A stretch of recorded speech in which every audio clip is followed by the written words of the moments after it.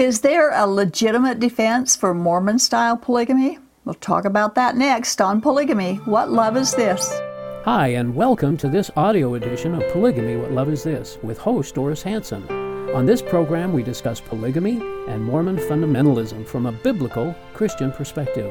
We talk about the history of polygamy, its modern-day fruit, share stories from people who have escaped polygamy, and talk about current events relating to polygamy. You can learn more about the video edition of this program at whatloveisthis.tv. And now, here's Doris. Welcome back to our show. We appreciate all of our viewers who watch us, and I appreciate Earl, a co-host, for I really enjoy this. Supporting us and helping. And I don't know about you and your ministry, but I get emails from shows and from topics that happen around. It's encouraging, isn't it? It is very encouraging, especially when I get ideas to do a show, which is what this email was all about. Okay. And I received it a few days ago, and this is what it said. It said to Doris, have you seen the April 2018 edition of the local magazine Utah Stories? On page 52, there's an article by Jacob Hodgin that is blatantly pro-polygamy. I'll send them a letter to the editor, but perhaps your group could also respond. Okay, so that gave me an idea. But I looked and I went online and I could find no article dated April 2018, but I did find one written in 2010 with the same content. And after reading it, I thought, well, I'll do one better than send the letter to the editor. We'll just do a whole show about this, and that's what we're going to be doing today. Earl and I will be discussing the pertinent and also the very impertinent information contained in the article, setting the record straight, at least for the few who will check these things out for themselves and maybe for the writer Hopefully of the article too. But the website for the article is on the screen, and you can look up and read the entire article yourself. It begins, the way he began the article just set my teeth on edge. And it was the challenge that got me going, and it goes like this. In Defense of Polygamy, August 2nd, 2010, by Jacob Hodgin. Polygamy gets a bad rap these days. It subjugates women. It creates a hostile environment for families. It is practiced by religious nut jobs.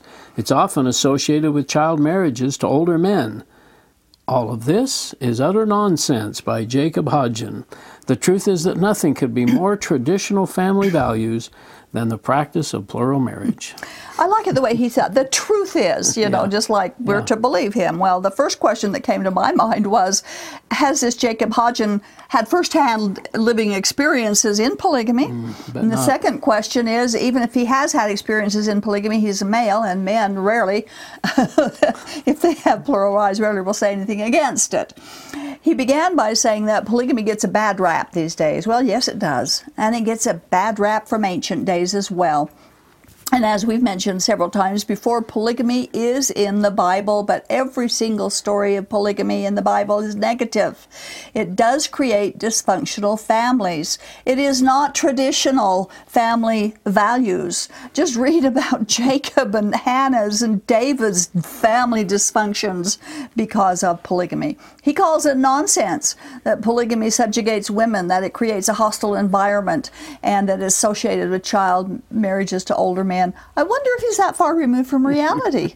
Doesn't he read what's going on? The local stories repeated many times over about the abuses and the child marriages that have come to light and proven by the FLDS, the Keystons, and the other polygamists who practice child marriages. So why does he call it nonsense? Or maybe he believes child marriage to older men is okay. Then he says, nothing could be more traditional family values than polygamy. We wonder if he's ever read that in the beginning, God established monogamy, not polygamy. It was then that traditional family values were established. And when Jesus came 4,000 years later, he reaffirmed monogamy as the traditional divine plan for marriage. Traditional family marriage values has a totally different definition to polygamists than to traditional monogamists. He continues this in his article. Polygamy not only has a long and noble tradition throughout world history, but it is currently practiced in more countries than strict monogamy is. Whether you're a Christian, Muslim, or Hindu, you can rest assured that plural marriage is based on the firm foundation of written scripture and has the full approval of God. Ancient king prophets such as the biblical patriarch Jacob, Islamic founder Muhammad, and the god Vishnu all famously had numerous wives.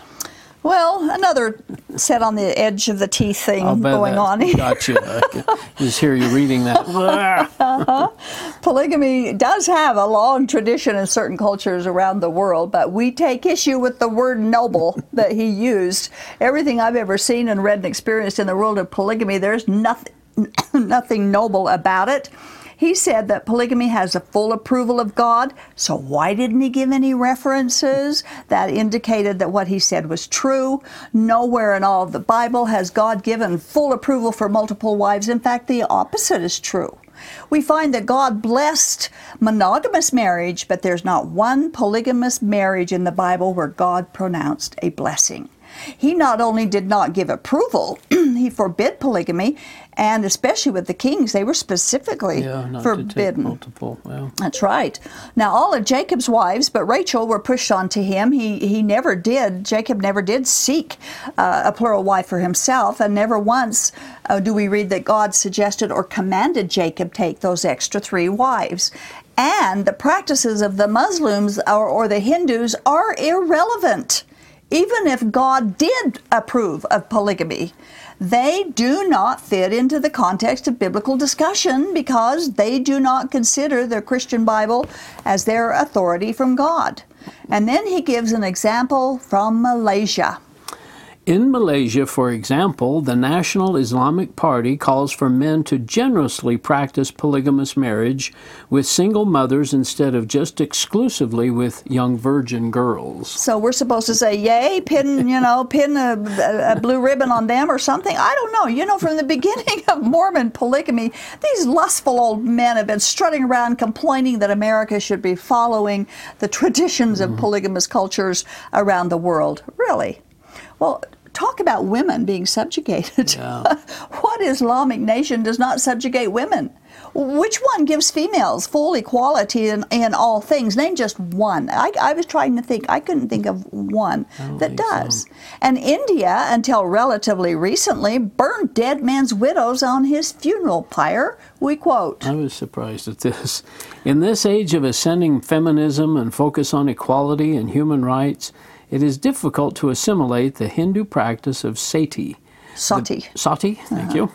The burning to death of a widow on her husband's funeral pyre into our modern world. Indeed, the practice is outlawed and illegal in today's India, yet it occurs up to the present day and is still regarded by some Hindus as the ultimate form of womanly devotion and sacrifice. All this womanly devotion and sacrifice, Burning the widow is illegal in India, but many still do it, just like Mormon polygamy is illegal here, but many still do it, and both practices are destroyers of women. One wonders why the author of this article was so foolish as to refer to these backward cultures and their historically cruel treatment of women as an incentive for polygamy or as an example to follow as a defense of it. And when sati was widely practiced in India and a man with many wives died, all his wives were burned on the same time with his dead body on his funeral pyre. Is that a great example for polygamy? Especially considering that many of the old men's widows could be young teenage girls and their entire lives would be ahead of them and lost. There are some Muslim women who will say that they're not against their husbands taking other wives. But there's many others who do not agree with it. In fact, increasingly, some Arab countries are finding that many plural wives are filing for divorce from their polygamist husbands. And to challenge his praise of the Muslims' polygamy philosophy, let's look at what some of these female plural wives are saying about polygamy in these Muslim countries. This will bring some reality to challenge his statement. After 5 years of being married and having 2 children together, he told me he wanted to marry someone else. So I was so angry, I wanted to beat him up when he said that. When I asked him why, he had the most ridiculous response. He said that because he was well off, he could equally spend money on both of us, and I just couldn't even handle that. This isn't about money at all. It's about loving someone and being loyal and faithful to them. It's either you are or you aren't, and my husband clearly wasn't, she added. Now, this was a Muslim woman, a Muslim wife. Yeah. Now, it sounds like Muslim polygamy is not all strawberries and cream that this writer of this article would have us believe. Another woman said that her husband did not follow Sharia law except when it came to polygamy. We have another quote. Makes sense, huh? I don't believe in polygamy, and I don't care what any religious edict says. I know that in Islam, what my husband did was wrong. He didn't follow Sharia except when it came to polygamy. The Quranic verse that mentions it clearly states that men can only marry more than one woman at a time if they can treat each wife equally. But it then also says that no man will ever be able to treat all of his wives equally. To me, that sums it all up. She's a thinking woman, Yes, isn't she? is. You know, it's like the Mormon fundamentalists. They believe in their articles of faith except when it tells them to obey the laws of the land. The laws of the land forbids polygamy. We have a quote from another unhappy Muslim wife. A Saudi woman divorced her husband 4 years into their marriage when he took another wife behind her back during her second pregnancy. We already had a 2-year-old boy and we were expecting another child. Not in my wildest dreams could I have imagined that he was married to someone else. I thought our marriage was great right up until I found a contract to his second marriage hidden in one of our closets. He didn't know what to say. There was no reason for what he did. He disregarded my love for him, my loyalty, and even my dignity. I couldn't spend even one more day with him after I discovered what he had done. I ended that marriage out of respect for myself as a woman and human being. I don't think any woman should accept such a humiliating situation, and I honestly don't know why our societies expect us to, she said. I have to admire that. That is pretty brave, I too. wish many of our Mormon polygamist women would realize that their dignity really is being marred. They really have to swallow their pride, don't they? And Oh, their yeah. dignity. They have to swallow a lot to Yeah. be that. Another woman said that her husband had asked her to attend his second wedding, but she sent him divorce papers instead. And again, I say good for her. There's much more about Muslim women and their reaction to polygamy on that website. You could go there and read. It's a very good article, but it's not what American polygamous men would have us believe, especially the writer of this article. You know, it gets tiresome listening to the pro-polygamous rhetoric, bringing up the fact that so many other countries around the world have legalized and accept polygamy. So what? How many females in America really want to live like women live in countries where they are treated as second-class citizens or as mere property of the men? Because all the countries that allow polygamy are third world countries, and women have few rights and certainly not equality. So the Utah Stories article adds that women in Bedouin tribes say they know that God wants them to live up to their full potential by being one of many wives to a righteous man. I read that quote and it sounds suspiciously Mormon to me. It sounded suspiciously like Brigham Young and Orson Pratt, to be honest with you. I can't see Bedouin women saying that. No. Back to the article from Utah Stories where we left off. Some modern philosophers, such as Frederick Engels, believe that monogamy is oppressive. Considering contemporary divorce and infidelity rates, numerous scientists have also concluded that only having one sexual partner is highly unnatural. And again, you know, I just have to shake my head on this because now they're bringing philosophers and scientists in to regulate their bedroom, you know. But what's interesting is that many polygamists will say, keep the government out of our marriages, keep the government out of our bedrooms. And a lot of people agree with that. Yeah. And if they would mind the laws, they would stay out of their bedrooms, by the way. But now they're inviting scientists and philosophers who advocate polygamy. They are invited in as long as they're pro-polygamous. You know, they've read all the scientific, wonder if this man has read all the scientific and psychological studies that have been completed on polygamous cultures. And these studies that do include Muslim and Hindu cultures that this man wrote about. And every single study, now I haven't read every study in the whole wide world, but I've read a lot of studies from around the world And every one of them has concluded that polygamy is harmful to the entire family unit, especially for women and children, and to some, it's harmful to the entire area, to the entire town or village or whatever it is. So ignoring Ingalls and this author's so-called scientific conclusions and taking a closer look at the reality of polygamy is certainly a higher and a safer road to take. And myself, along with thousands of others who were born and raised in Mormon fundamentalism, we know firsthand what polygamy is like. We've been there, and we've done that, and we've experienced it, and very few who leave the lifestyle that polygamy groups enforce, very few ever go back. And there's a reason for that. Yeah, for sure. The man's next remark was another shock. He headlined it by saying, and I quote, "Mormonism, big on historically traditional family values," end quote. Well, the traditional family values is only if those people remain believing in the Mormon faith, whether it's LDS or polygamy groups, because they're all Joseph Smith type polygamy groups. So the family values only is working if the person remains believing in the Mormon culture and in the Mormon religion, because if they choose not to believe in it, they're shamelessly shunned by the family. Many families shun them. In fact, Brigham Young would have had them killed. And just recently, just last week, some ladies that have left the Kingston group were writing about how their family still treats them. And this one woman's son wrote to her just last week and said, "Don't send me anything for my birthday because I won't open it. I won't give it to you because you left." And that's true family love. And that's family values. Yeah, that's family values. I'm telling you, it's enough to shake your head. Anyway, we have another quote from the article. Though Emma Smith fervently denied it, and most Mormons won't talk about it, even Joseph Smith was a highly successful polygamist. In the award-winning book In Sacred Loneliness, The Plural Wives of Joseph Smith, scholar and historian Dr. Todd Compton meticulously documents how the founder of the Latter-day Saint religion had in fact as many as 33 wives, though most of these marriages were kept secret from the public. Now, I took issue with everything, but I put specific issue with his, quote, highly successful polygamist. I thought that might get you.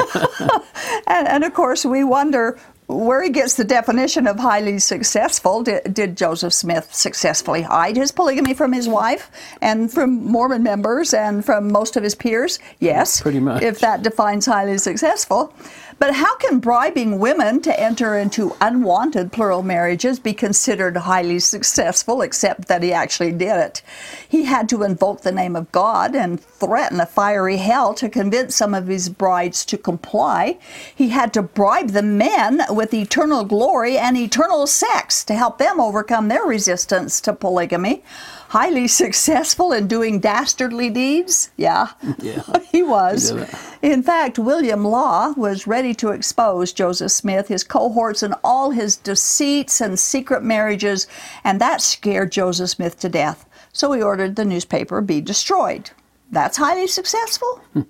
Maybe he just meant that Smith managed to marry 33 women, which is really a great number of wives for one man to have, and in that he successfully chalked up 33 wives in his harem, plus Emma, his legal wife. Okay, there's more. The article continues. Compton's book chronicles how Joseph's covert second marriage to 16-year-old neighbor Fanny Alger was so secret that his first wife Emma did not know about it until she saw them together and threw her out of the house. Joseph's sudden and secret polygamy, though well within the biblical precedent, contributed to Emma's infamous apostasy later in life. Well, he's not telling the whole story there, but that's his side of it, I guess. Now, we do use Todd Compton's book a lot as we talk about it here, and Joseph Smith's polygamy. It's a very good book. It's factual. It's got all the details, all the footnotes. But he said in his last quote that Smith's secret polygamy was well within biblical precedent. That's what he said. Not on a long shot. Of course, there were biblical men who did disobey God and take plural wives. But not secretly like Joseph Smith did. They did not lie about it like Joseph Smith did. They didn't threaten hell and damnation to those who rejected polygamy like Joseph Smith did. And they never claimed that God commanded it or required it. Never did any biblical character put the blame on God like Joseph Smith did, claiming it was necessary or face damnation. There is no biblical approval of polygamy. And then, of course, we can never forget to put Brigham Young in the traditional Mormon polygamy debate, and neither did the author of this article forget him. We quote. Yeah, Utah's most famous polygamous practitioner, of course, was the unusually maritally prolific icon of local history, Brigham Young. While Latter-day Saints tend to pride themselves with their genealogical record-keeping, Young's wives had trouble staying on the records for some strange reason. Modern scholars indicate the tally is now at 55. Contrary to the bizarre myth that polygamy was reserved for widows, only 21 of Young's wives had never married before. 6 even had living spouses. Most of the marriages were indeed consummated, and about half of the brides were around half his age or less at the time of the marriage. Now, he's talking about some weird things going on here, and I began to wonder, and as we get closer to the end of the article, if this whole thing was not just tongue-in-cheek. And I'm not sure it is or wasn't, to be honest with you. Because the things he says here about Brigham Young are not supportive of the practice of Brigham Young. There are so many myths that are surrounding Mormon polygamy, and new ones continue to be contrived. And the widows thing has been a long-standing myth of why polygamy.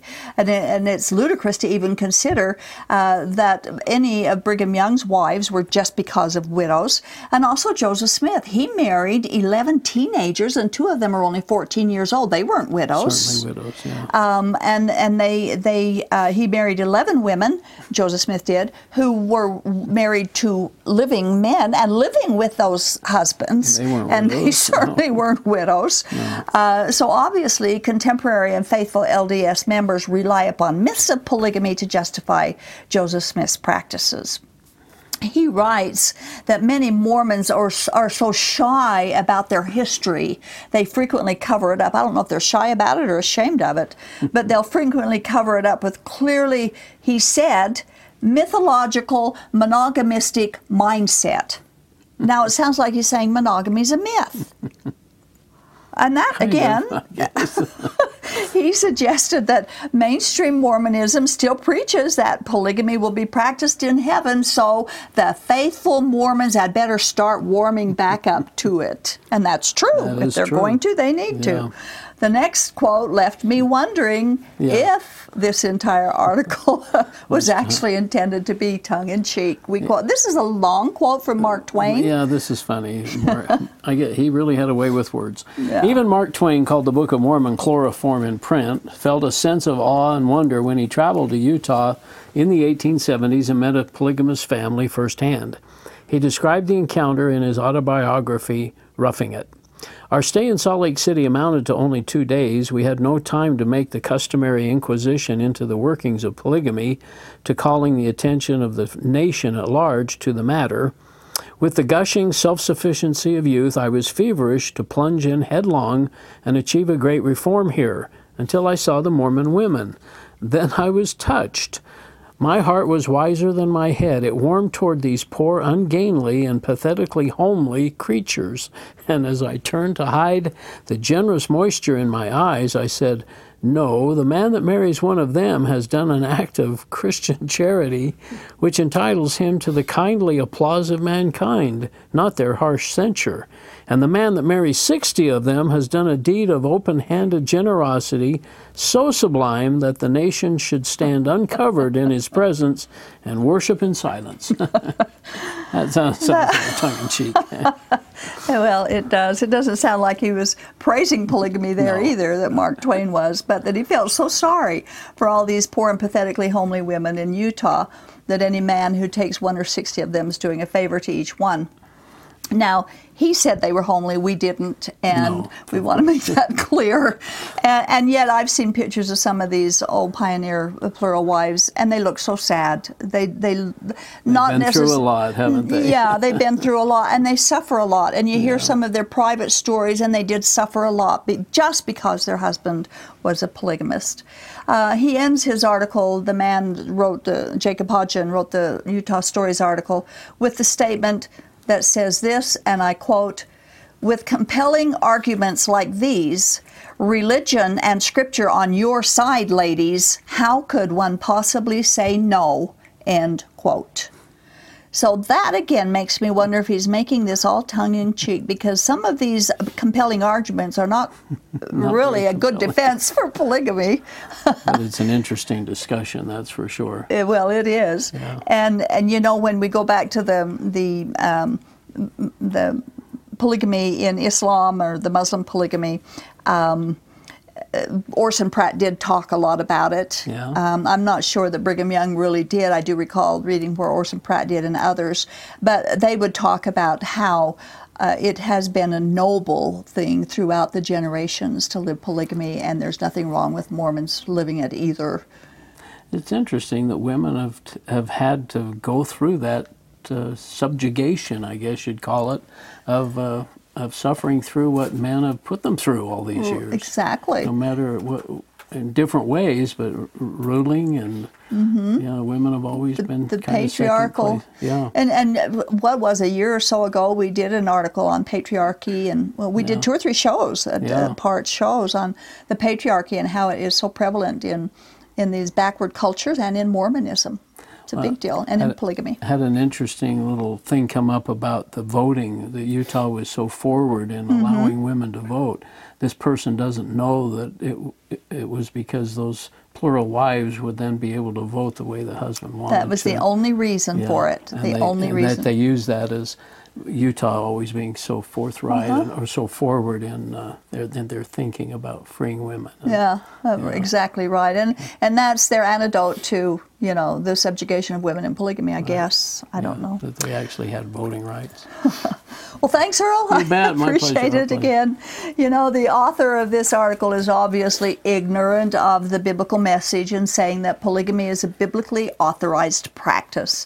There's rape and murder and theft and political treason, idolatry, even burning children alive as live sacrifices to false gods. All that's in the Bible. But the recording of behavior is not condoning that behavior. People say, well, God didn't say not to live polygamy. I hear that a lot. Actually, he did say not to, but on the other hand, God didn't say not to jump in front of a freight train either.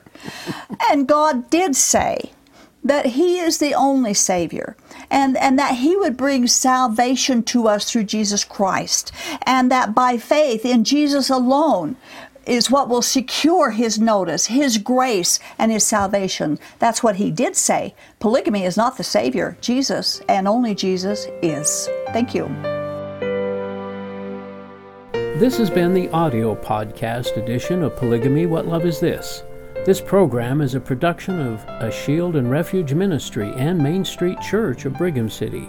You can view current and past video episodes as well as download audio episodes of this program at whatlovethis.tv. If you or someone you know is in need of assistance in leaving a polygamous situation, please contact us. We are here to help. All of our contact information can be found at shieldandrefuge.org or call us at 877-425-9993. If you have any questions or comments about this or any of our other programs, we'd love to hear from you. Write us at email@whatlovethis.tv. Thanks for listening, and we hope you'll join us again.